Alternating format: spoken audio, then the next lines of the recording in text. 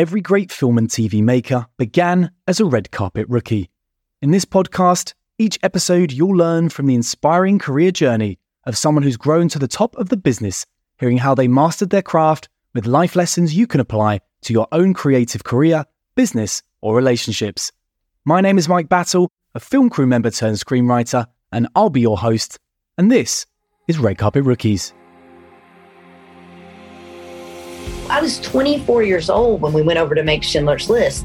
I didn't know what I was doing. I have that still. Everything I do, imposter syndrome. What I learned from Steven Spielberg is just keep going. Push forward, no matter how bad things get. And then they casted a young guy named Brad Pitt. Don't think so much. Don't take no for an answer. It was my first meeting with David about Fight Club. The day that Pixar called, I was ready. I just picked up the phone and made $500,000. I mean, at the beginning of every job, I kind of think, what if I don't have any ideas? Dream come true, working on a Bond film. I was terrified because I thought, well, what if I just screw this right up? He said, you'll get a script at the end of the week. It was Titanic.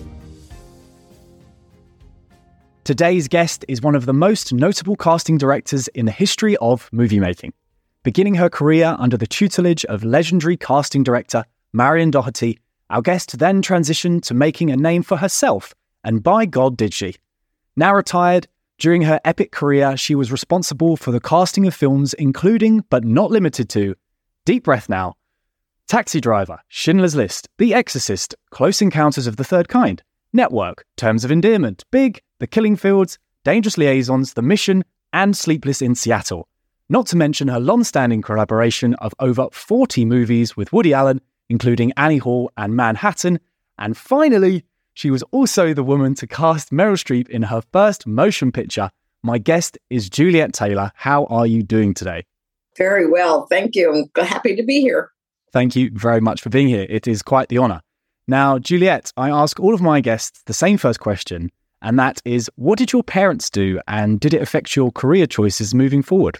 My father was a lawyer, and my mother was I guess you'd say what they used to call back in the day a homemaker, but an incredibly active person who today probably would have been professional. Amazing. And so they didn't have necessarily a background in Hollywood. Was any of that sort of thing? Where did that first come to you?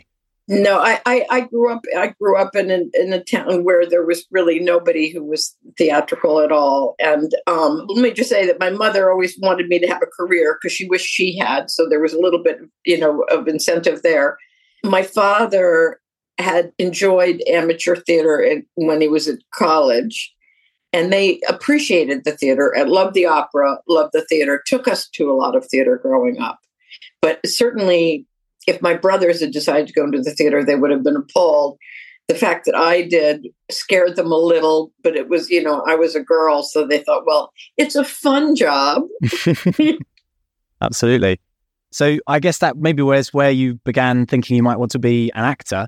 But then when you got to college, you realized maybe that wasn't the case. Is that correct? That's correct. I mean, I think that's how a lot of people start out, because it's certainly back when I was in school, you really thought, well, you could be an actor or maybe a director. And then you sort of knew maybe what a scenic designer was or a costume designer was. But if you didn't have any of those talents, then you really didn't know what to do. And you thought, well, maybe I should do something else.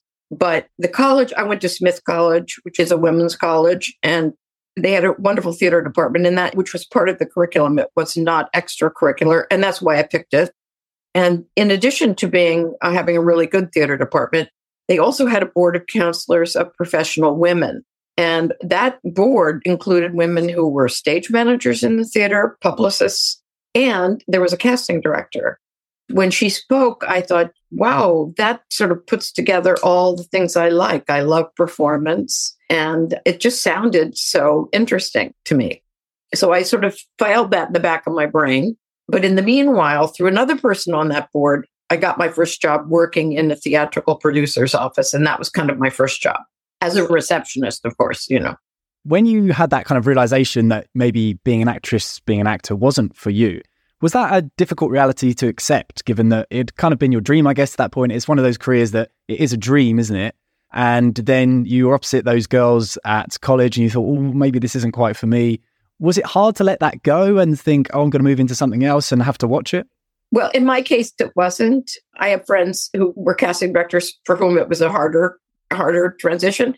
For me, it wasn't, because I literally was too frightened to audition. Once I got to college, I never auditioned. I was too frightened to audition. So I obviously didn't have the personality for it. When you're in high school or in school, they just tell you what part you're going to play. I was fine with that. And the job that you mentioned when you started as a receptionist, was that with David Merrick in New York? Correct. Yes. How did you come into that world? Well, that was a pretty great place to start. Well, another person on this board who was a fairly new graduate had the job for 3 or 4 years. And she was moving up in the office. And she said, well, you may be too inexperienced because you've never had a job before, but let me see. And so I came in and they wanted me to take a typing test. And even though, all girls were told they had to type before they went into the work world back in my day. And even though I was a terrible typist, I think that definitely was me not wanting to be a secretary, that I just blocked it. They still gave me the job. And it was fantastic. It was great. I mean, we were on the 7th floor of the St. James Theater building, and he had 7 shows running on Broadway, Hello Dolly downstairs, and then 7 shows across, all the West 40s. So it was pretty thrilling. Did you have much time around him? Did you learn anything from David that you remember?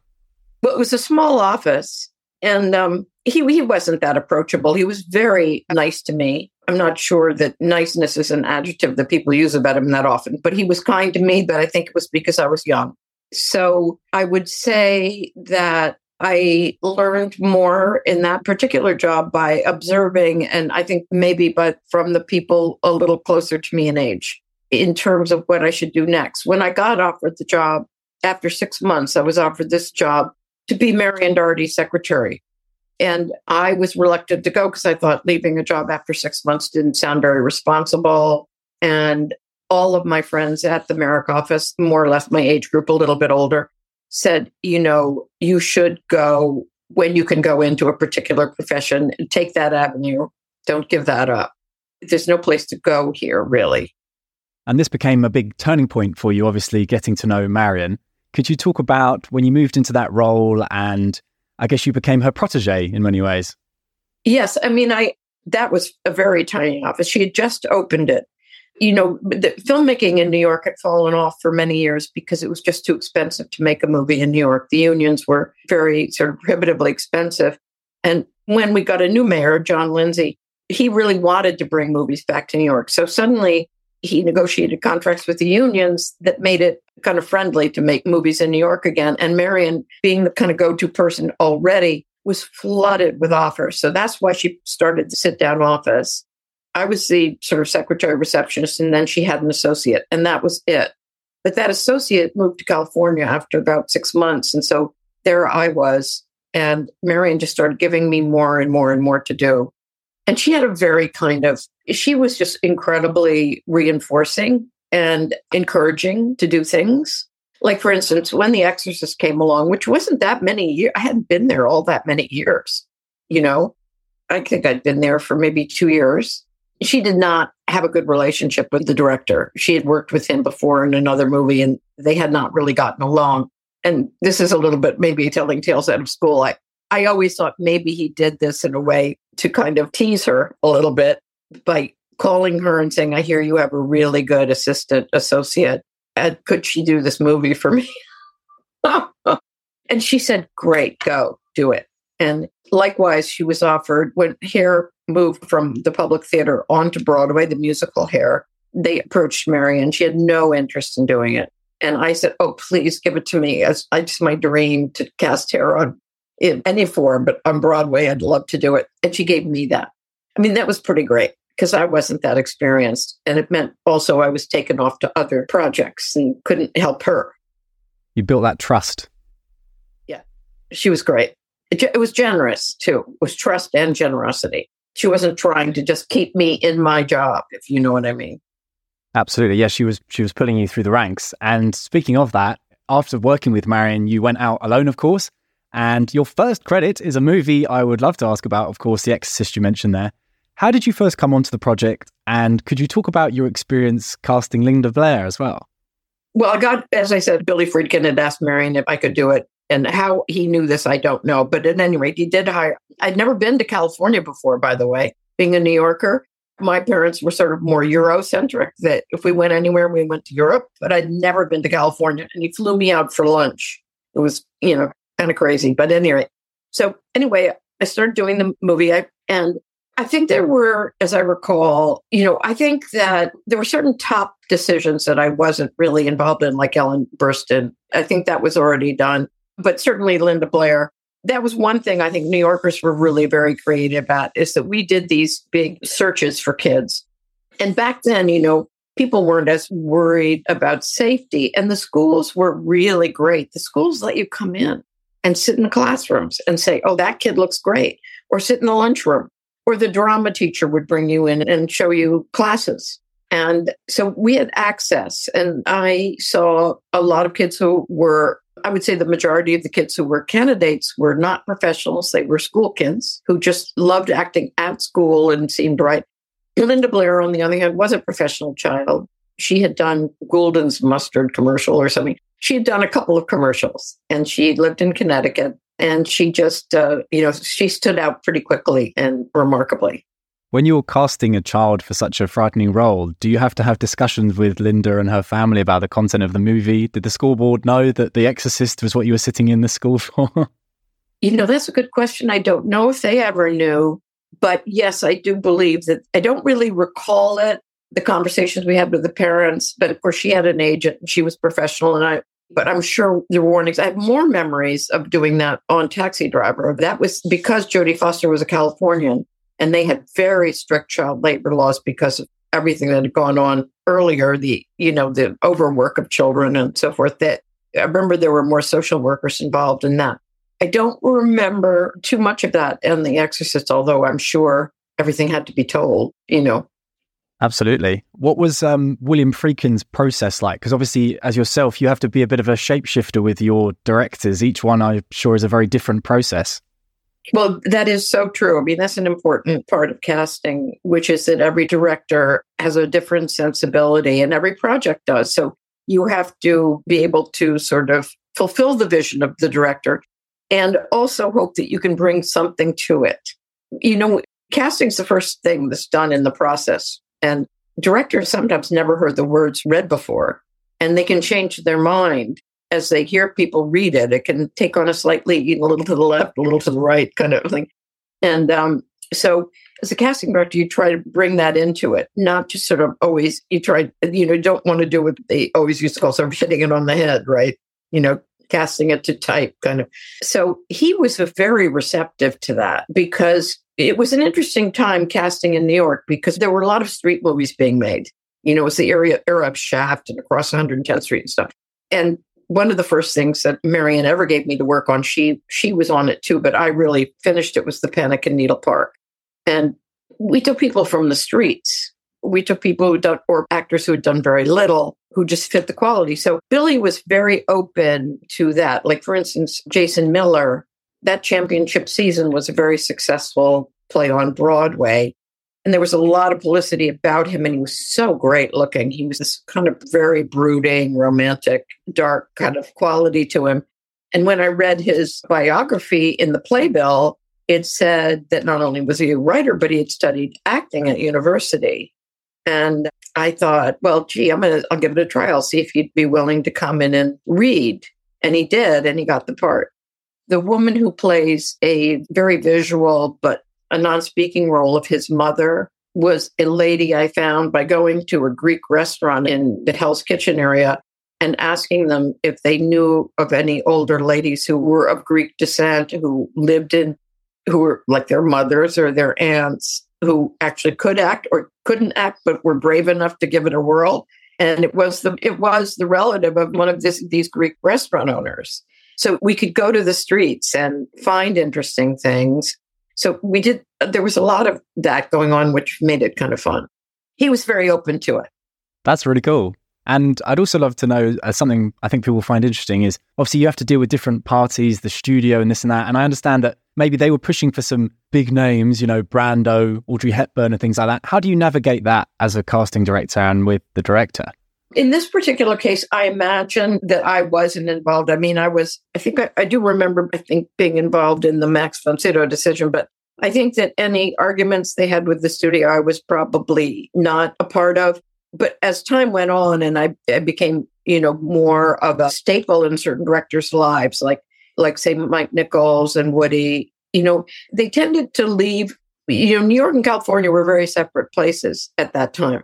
And they tended to just say, oh, well, we'll let Mike do that or we'll let Woody do that. And there were certain companies like United Artists and Orion who really set up with the idea of giving directors their say. However, that having been said, I did face that on certain movies. And I remember on Working Girl was one of the first times I remember it with Mike, because at first Mike thought, Alec Baldwin was new and he came in and he read and he was so great. And Mike thought maybe he'd use him as the lead, and he came in to read the lead. And then the studio went, oh, no, I don't think so. Not the lead in a movie. We need somebody more famous. So, and then Mike was, of course, very happy to have Harrison Ford. I mean, he was very happy to have Harrison Ford. And Alec got the smaller role. Speaking of leads there, one of the things that you said before is about how actors, they just kind of have it. They have it or they don't. And they walk in and you have that kind of gut feeling. It's an intuitive process. How does that work for people, actors out there that might listen to this show? Is there anything they can cultivate when they're coming into casting that might help them in the process, the ways that they act in auditions, their headshots? Or is it literally just going to be, you've got it, you haven't? Well, it could be just not necessarily got it in a kind of universal way, but you're right for it or you're not, and I think it's important to just come in and be yourself and try to inhabit the part as best you can and not try to adapt yourself unless you're given a tip from the director or the casting director. I mean, that was one thing I'm sure probably Ellen told you this too, that Marion was very good at give the actor as much information as you're allowed to that will help the actor. And it's only so much you're allowed to tell them. And by the way, many of the directors are not local and they need the similar kind of help. Give them as much information about the person they're going to see. Let them know that this actor is fantastic and this is what they've done, but they're not great at auditioning. Or let them know that this actor is actually kind of great at auditioning, but this is what you're going to get. There's not going to be a lot of departure from that or a lot of different colors or try to inform everybody as best you can, really. So, yeah, I mean, I think that it's really important for actors to know that if they don't get something, it's not because they're not good. It's very possible that they're not just the director's idea of what the part should be, whatever they bring to it. Speaking of people that kind of have it, I've said to you before we came on live that you are very modest generally, and I try not to be very on the nose on my questions, Juliet.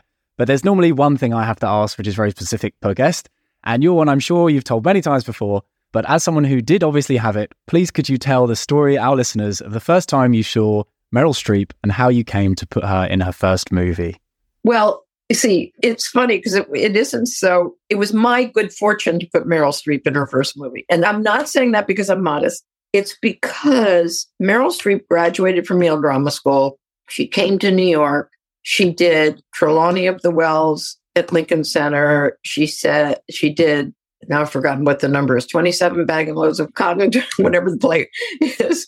And she was immediately startling, just immediately. And everybody went nuts over her. And I know that I brought her in for a million parts before Juliet. And I was just lucky that I was able to cast her in her first movie because I'm sure other people were trying too. It wasn't like she was a secret. She was not a secret. I feel more like on that movie, and I think I probably have told this story before too. I think more on that movie was that the effort that I went to on the behalf of Vanessa Redgrave, because she was very political then. And so was Jane Fonda.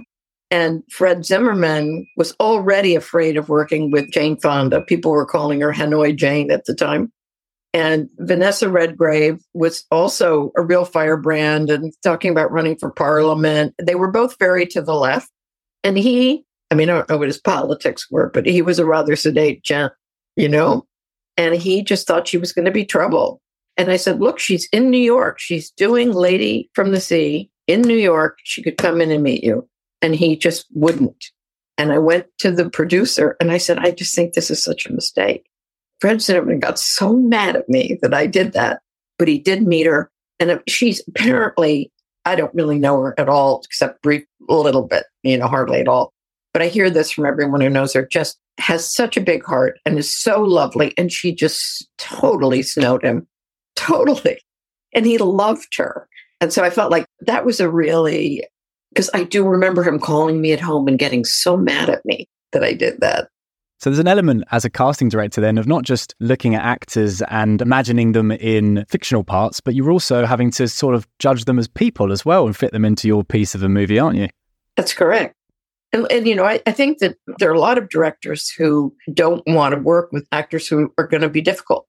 And he was at a point in his life that he really didn't need that or want that. No, I can see that, definitely. To take a little bit of a side shift, one of the processes I'd love to hear about that you've worked with as well over your incredible career is, of course, the time that you worked with Steven Spielberg on Schindler's List. I would love to hear how you came on to that and meet Steven for the beginning. And I've got a few questions for you on that one, certainly. Well, I knew him because I had worked on Close Encounters. He had this movie. It was going to be done in New York, so he thought of me. And I started working on it. It seems like it was almost a year in advance. Because I think ideally he would have, and I would have liked to have cast it with actors from the countries they were from, representing. And so we did a big search for about a year. And it was very, very difficult to find great actors who spoke good English, good enough English. And people weren't as fluent back then. I mean, not that was that long ago, but now everybody can speak American English. They can speak British English. They're very fluid that way. But anyway, it doesn't really matter. I'm not sure that even today it would be that easy to find somebody who could really carry a movie in a language other than their own from some of the countries we were looking. And so we spent a long time doing that. And then we kind of decided to go for what they call the sort of more mid-Atlantic. Brits are always good at that, right? I mean, this Ralph Fiennes. But it was a really, really interesting process. And it was a very collaborative process. He had an amazing production manager who's no longer alive, who was a Holocaust survivor and who kind of coordinated all of us because I think my recollection is, even though I did spend time with Steven, of course, I think that at the beginning of it, he was shooting another movie, I'm pretty sure, beginning of our process. And so this guy who was just wonderful at kind of bringing together with the casting directors in Europe and so forth and so on. But it was a really, really interesting process. And I think that's another thing that comes into certain films. There are films where you really have to do research, a lot of research. And I like that. It's like you really are immersing yourself in a world. It's like you're really starting to understand another culture and you learn things historically that you didn't know before. I find that very exciting. Well, if you're building the world as the casting director, obviously it makes sense that you understand the rules of that world. And each movie takes you to a different place. I mean, it seems, to me. I mean, like when I worked on the front for Martin Ritt, and everybody involved in the making of the movie had been blacklisted. Well, I knew about blacklisting, but I didn't know it from the heart the way they knew it from the heart. And hearing them talk about it, I felt like I was transported in history. This is really fun and interesting. Wow. And I believe the producer you're talking about, was it Branko Lustig? Yes, it was. Yeah. One of the questions I was going to ask as well was, we had a previous podcast guest who was amazing on Red Carpet Rookies, Bonnie Curtis. She was Steven's sort of producer and assistant at the time. Yeah, she's really cool. And I remember her saying that Schindler's carried a real personal and historical weight for so many people, obviously Steven and Branko. Did that affect yourself on the film and, you and Steven in the casting room and the process at all? I don't know how about Steven or the process. I feel like Branko affected me, definitely. I felt like he was so engaged in it. And it wasn't just that he had suffered what he had suffered. It was more his passion for it. And he was great at galvanizing all of us. And you sort of, I think he was a wonderful influence on the movie. I don't remember talking to Steven about that so much, about Branko. I mean, on a bit of a lighter note, one of the things I wrote down, something you mentioned a few minutes back, which I wanted to bring up. I feel like I've mistyped this maybe, but speaking of Spielberg, I wrote down basically, Close Encounters of the Third Kind was a crazy movie to cast. According to yourself, Julia, I read, there was nobody over the age of 30 in the room except for Steven, who was probably 32. And apart from me and Steven, everyone was stoned. Could you talk about that? I hope Steven doesn't mind I said that. I think Julia Phillips was there. She was a little older than Steven and me. And then, it was that period of time. Everybody was, I don't want to say who. No, you don't have to. But they were, everybody, there was a lot of pot smoking, it seemed to me, a lot of room service. They were always rolling in the lunch carts and stuff. But Steven's work ethic, he's a great guy. He just is a great guy. But his work ethic from such a young age was really astounding. With a wonderful light touch. I mean, he wasn't heavy-handed, but he just never lost his focus. His work was at the front of his mind always. And he was always kind and fun, and he listened and everything, and collaborative. And in that room, fun, we had a lot of laughs. It was fun. It was a really fun movie to work on. I had a great time. But it was, that was the period of time. It was the 70s. And it was just after Jaws. So I imagine Steven had a lot of creative control at the time. Did that influence your freedom in casting? You didn't have to fight the studio so much? I do not remember fighting the studios. No. But again, I think my experience in fighting the studios certainly would have happened less with someone like Steven Spielberg, and he being his own producer could fight his own battles in that regard, I'm sure, I think that my experience in fighting the studios came more with, oh golly, I don't even really know, except it feels like it happened a little bit more with Mike. With Woody, they just left us alone. His budgets weren't big, so nobody interfered. He had a consciousness of not wanting to let them down, wanting to have at least somebody in the movie that people would come see. But I don't really, I'm certainly with someone like Steven, I probably wouldn't have known about it. And on Woody's films, you obviously had such a long storied history together that you became more than a casting director. You were involved in script and things like that, right? Well, because we became friends and we were, I worked for him for so very long. He was, very inclusive with the people who worked for him. He was very close to often. And he would always send me a script in advance to see if I liked it. And then if I did, and we talked about it, whatever, then he'd say, well, who do you think could play the part? It would that kind of a process. And there was a little of that with Mike, not as much do you like it so much as if I do this, who do you think we could get to play it? But that kind of longevity in a relationship makes the job more meaningful in a way. You do feel really a part of the team and close. And they weren't the only ones. I mean, there were other people I felt I had that relationship with, but they were in New York and they were prolific and were constant. Funnily enough, there were a lot of, again, because of the fact that LA and New York were seen like two very different communities. When I started out, we were closer to London in a way. So I would say my other, closest relationships were English directors. I don't really know. I've cast things from there for directors from here. I don't think it would have been my style back then. I think now everything's very similar and so there's a similar kind of ethos. But back then, there was still a little, although Marion used to talk about this a bit. There was still a little bit of a hangover from the cattle call era. It was Marion really was sort of, a pioneer in fighting that and being very specific and only bringing in 3 or 4 people for each part, all of them quite different. She would always refer to that was the way that they did it, in California, and she didn't like it. She wanted to sort of think it through and sort of bring something in. And I think that contribution was important to her to feel like she was, adding something to the overall effort rather than just phoning it in kind of. Yeah. I've really always been more of a theater person. And so I don't think I would have liked it.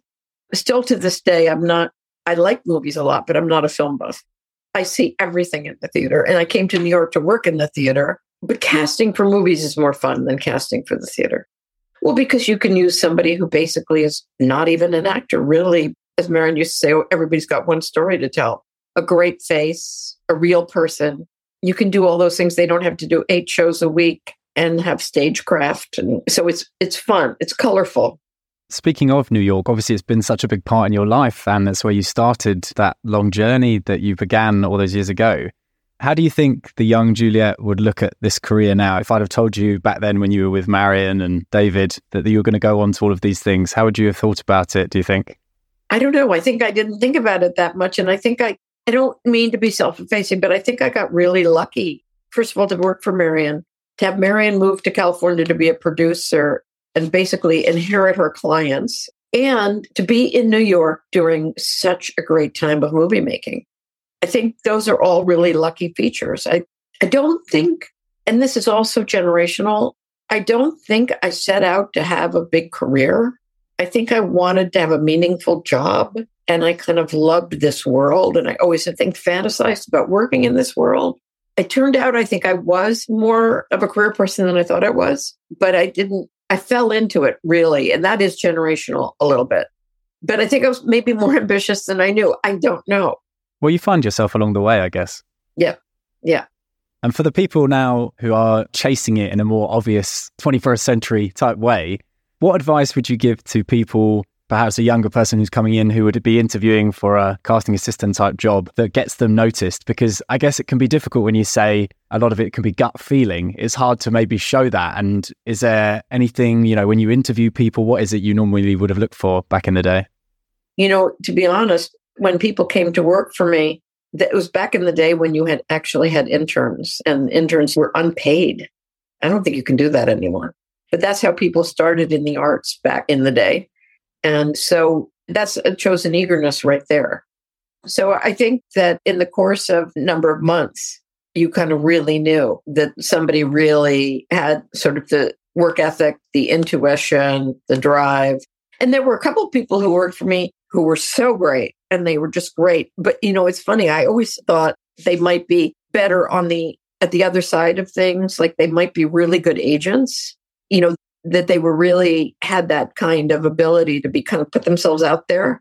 They would have the same appreciation of an actor, but they like to go in from another angle.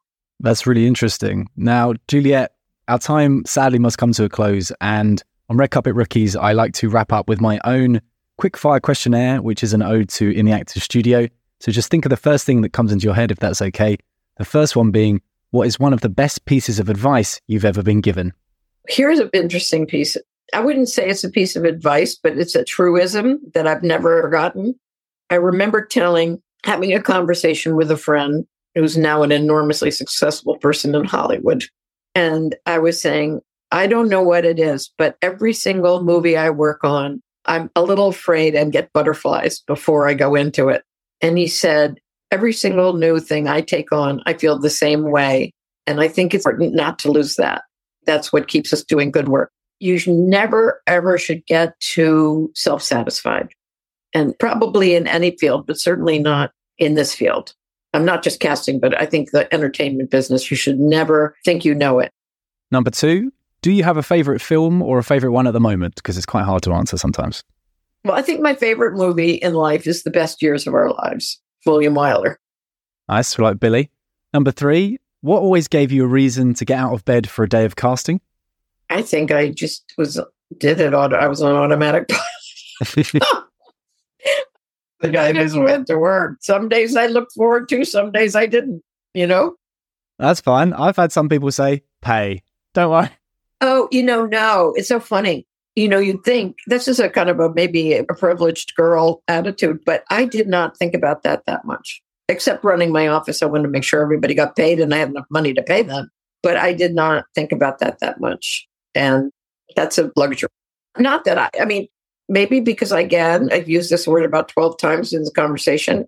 There were plenty of people my age who didn't have careers. Most were, though. I was sort of a 60s, 70s girl, Most people did, and much more high-powered than mine.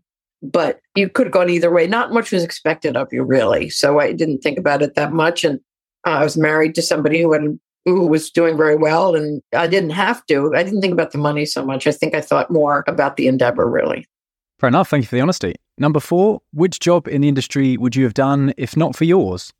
I don't really know where there would have been a place for me. I think that it probably would have been in the theater business, but I don't know what it would have been because I don't know where I would have exactly fit other than that. That sounds about right. This one is a hard one. If you could have worked with one person, living or dead, who would it have been?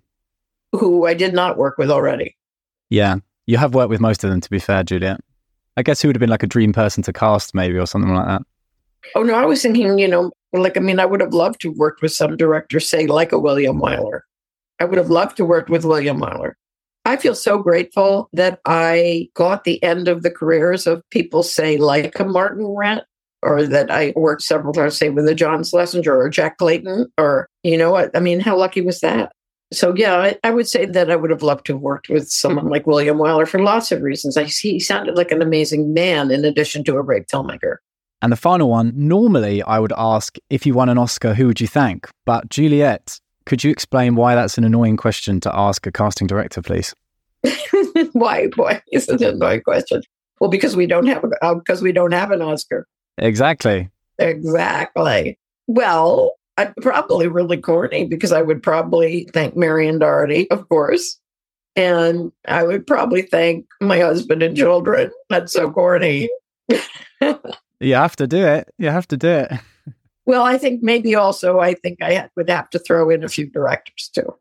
Absolutely. And on that note, thank you so much for joining me today, Juliet. If you couldn't tell, it was an absolute honor to learn from your career. Okay. Thank you very much. Thank you for listening to another episode of Red Carpet Rookies.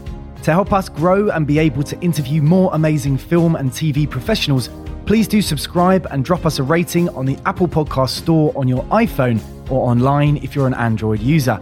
If you're interested in regular updates, the best thing you can do is to join our mailing list at redcarpetrookies.com, or alternatively, find us on Instagram at redcarpetrookies or Twitter at rcrookiespod. I also tweet regularly about my own learnings in the business at Mike F. Battle on Twitter, so please do come and say hi. Thank you again for listening. We'll see you next time.